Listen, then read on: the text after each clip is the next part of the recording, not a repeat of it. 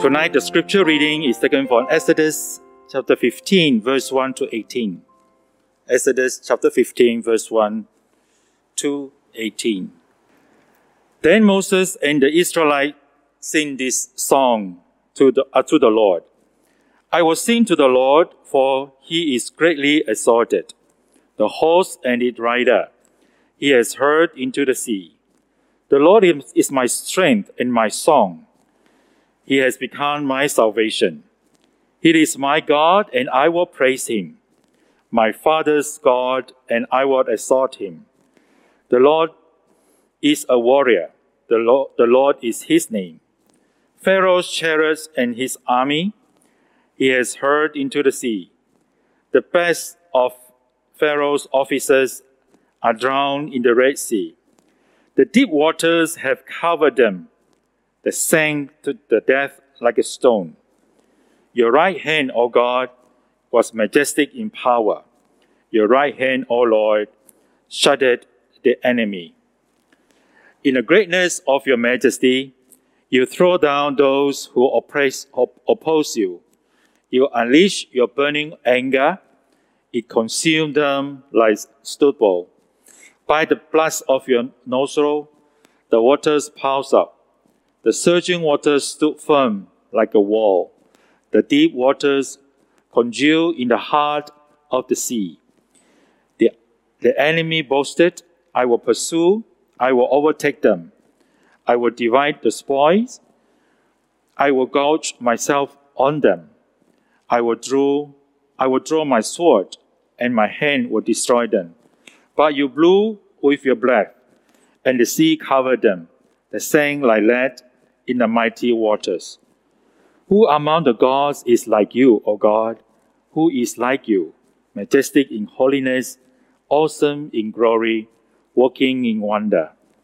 You stretch out your right hand, and the earth swallowed them.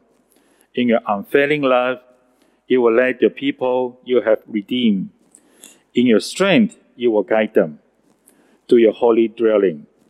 The nation will hear and tremble. Anguish will grip the people of Philistia. The chief of Edom will be terrified. The leaders of Moab will be seized with trembling. The people of Canaan will melt away.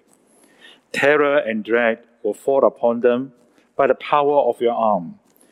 They will be as still as a stone until your people pass by, O Lord, until the people you brought pass by. You will bring them and plant them on the mountains of your inheritance, the place, O Lord, you make for your dwelling, the sanctuary, O Lord, your hands establish. The Lord will reign forever and ever. This is the word of God. Let our heart be good soil to receive the message tonight, going to be preached by Pastor Vincent, Man of War. Thank you, Brother Meng Hong. And I remember recently I was invited to a brother's house for a lovely dinner. And we had a good time, we had a good conversations. And through all these, dinner, and I just observed they had a good interactions, especially the husband and the wife. So intentionally, I asked them, this husband and this wife, tell me about your love story. Why all of you have the good interactions? Tell me your love story. Now, the husband was so excited to tell the love story, and the wife, the same. And though the story, the one was condensed versions and the other one was the expanded versions, but the whole point, the whole storytelling had only one purpose. And that purpose was to retell and to recall, to revisit the lovely and the sweet story. So when we look at this praise of Israel read by our brother Meng Hong, we all know they are singing praise to the Almighty God. And that is the first national hymn for the Israelites. And through the scriptures, we all know that the atmosphere was joyful, lovely, and it's so sweet. They've all been sinking down, just want to praise God. But let us not forget that before they enjoyed the atmosphere of the joy and praise, we must not forget that the Israelites, they were all fearful on the assembled armies of the Egyptians. They were being chased by the armies. They were so afraid, and to the end that they all blamed Moses. Now, according to the account of Moses, the number of people who came out of the Egypt, including women and the kids, we can estimate it could be in millions, or even more than that. So picture that if you were on that scene, if you were with the Israelites, with the millions of the Israelites, you were standing among them, and I imagine that you would witness all this chaotic scene. And you probably will see people with nervous and panicked face. They were so afraid. It was a very chaotic scene, and they began to complain that Moses, why were you dragging us into this kind of scene, chaotic scene? And Moses, why are you bringing us into this wilderness? Is it not that we have a good life in Egypt? Now, I can tell you that their complaints will be a dozen of times louder than the firecrackers tonight. The sound, the complaints will pierce your ears, and you will still hear all those complaints. Now, why do the Israelites complain so much? What was the problem? They did not realize that God, the Almighty and the Sovereign God, brought them out of Egypt. They did not realize that God is the one who saved them from the hand of Pharaoh. In a way that they complained to Moses, it was better to serve the Egyptians than to die in the wilderness. In a way, they wanted to go back to the old days. And we can even say that they replaced God with something else. They replaced God with all those painful suffering days.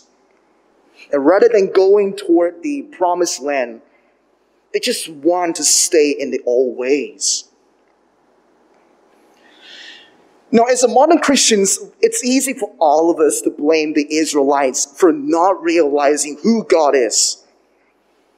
But on the other hand, we must also realize that the exhortation that God gave to the Israelites was also an exhortation to all of us right now listening to the passage. He invites us to remember who He is. But all the while, we all must confess that we are the forgetful creatures. And we tend to forget that God is the all-surpassing existent. Now, I'm not sure how you feel about the problem of forgetting. Even though we would think that forgetting God is a bad thing, it's probably a sin. And usually God uses some incidents to correct us, maybe to turn us back, to focus on Him again. However, forgetting God is more than just a simpler disobedience. It's the beginning of idolatry. A God made in our own image. A God we can easily obey. A God that with no high standard but with a low standard. Now, trials and tribulations are often the best way to test our knowledge of God and also our relationship with God.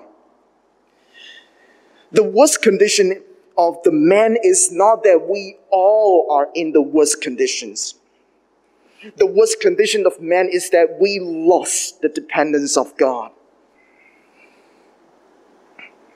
The temptation for us is that we study, for those who join the disciple course, and maybe some online course, we all know the doctrines of God most of the time. And likely, we might not forget the doctrines of God, the attributes of God, and the characters of God. Well, there is forgetting and there is forgetting. It's easy to think of God as the object of knowledge. And it's another thing to believe and realize that our God is the all-surpassing subject of existence. It's one thing to know God, and it's the other thing to believe God. These things are so easy to understand and even resonate with us. But the moment we lost focus of God, it's the beginning of idolatrous worship. But whether it is us or the Israelites, the faithful God still reveals His name to our easy forgetfulness. So God revealed to us that we need a constant reminders of who He is. Our forgetfulness is an introduction to grace. And though sometimes we take God's presence for granted, and we forget we would be like without Him. And God may wisely, temporarily, and partially hide His joy and presence from us, just to remind us what it would be like without Him. But God did not stop His redemptive work. His saving work continued, as we have heard from Brother Menkong. Though the Israelites were afraid, but God never stopped His work. But the most striking of these verses is in verse 3. The Lord is a man of war. The Lord is His name. So if you have your Bible, hard copy Bible in your hand, you will notice that the Lord stated in the Bible is a small letter, is a lowercase. However, with these lowercase, it has the sacred and comforting meaning. For those of us who know the doctrines of God, the name Yahweh carries many mysteries. It always has been the sovereign, the eternal, the self-sufficient, and the transcendent, all-sufficient God. But one of the most important teachings, meaning in the name Yahweh, is that He is the faithful, covenant-keeping God. And God revealed His covenant name to His people. Yahweh is the faithful God. And through the saving work at the Red Sea, the Israelites gained a new knowledge of who this Yahweh is. He is a man of war. He is a warrior.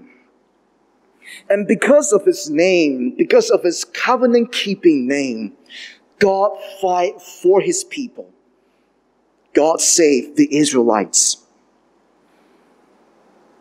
In these verses, God is described as an all-powerful and a mighty warrior. The assembled army of the Egyptians were no match for His crushing power, His fiery anger, and His irresistible breath. And no wonder in verse 11, Moses says this, "Who is like you, O Lord, among the gods? Who is like you? Majesty in holiness, awesome in glorious deeds, doing wonders." And brothers and sisters, not only God is working in the era of the Israelites, but God is working today. He's still working today. He is also our warrior. And though we may forget the name of God, but God keeps reminding us of who He is, and that He is the faithful covenant-keeping Yahweh. And this passage also foreshadows the coming of Christ Jesus to save His people, to save us. He came to the earth as a suffering servant and died on the cross. But the suffering servant was a man of war. And the enemy against whom Christ fought was dozens of times more dangerous, more powerful than Pharaoh. Christ fought death, Satan, and hell. And we all know that he has completely and gloriously conquered them through his death and resurrections. So Christ is the man of war. He continues to redeem his people from the power of sin. And I know there was a lady, she got into a bad company from the age of 19. It all began with the wild overnight parties. Then to addiction, from smoking cigarettes to marijuana, heroin to opium. And so while undertaking her lifestyle, and because of her addiction, she started working as a masseuse. And gradually she became a dance hostess, guest relationship officer, and also a bar girl. And furthermore, in order to support her lifestyle and to become a drug dependent, she offered herself to become a street walker. Sadly, terribly, she had been raped 6 or 7 times in a row. And there was another group of rape by the other guy. And she was dumped by the roadside. Gone through 3 abortions, numbers of near-death experiences. But she became fearless. And she's willing to try anything just to become drug dependent, just to support her addiction. And one night, out of desperation, she looked up to the sky and cried out in her heart and asked them, "Is there a God? Where is the God?" Now, God must have heard her cry, because not long after that, she was brought into a Christian's drug rehabilitation center. And though the discipline and the restrictions were so strict and she was not used to it, but she managed to finish the course of 1.5 years under Malaysia care. So when she came out from the house of faith, God has placed her in a burden to serve the women ex-prisoners, the sex workers, and drug-related problems. God opened door for her to serve in the various social work, social communities. And right now she is happily, joyfully married to a man. And she even established her own organization to help the people. And right now, whenever she walks by and look up to the sky, and she no longer questions, is there a God? And whenever she walks down the aisles, look to the sky, she prays God, remember how God saved her life. And my friends, Christ is the man of war. Right now, even today, he is still working.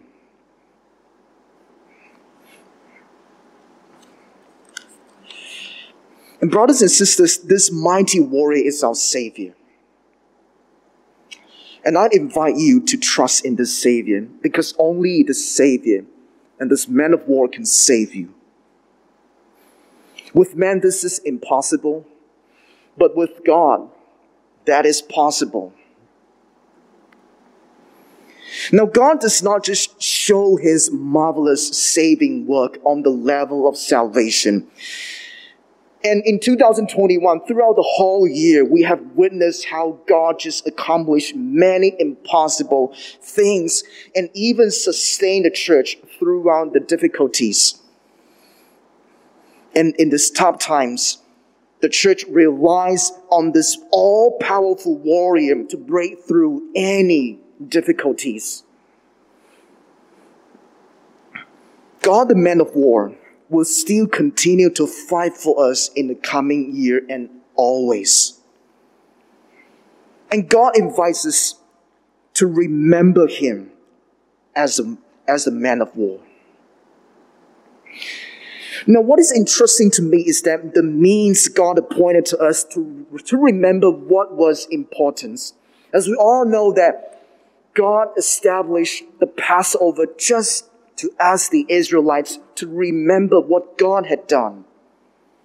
And throughout the scriptures that we have listened just now, we also can remember God by singing hymns and praise. And these things are given to us just to remind us of who God is. And the neglect of them will not only help to accelerate towards the forgetfulness of God. So my dear brothers and sisters, recall and retell and praise of God, the man of war.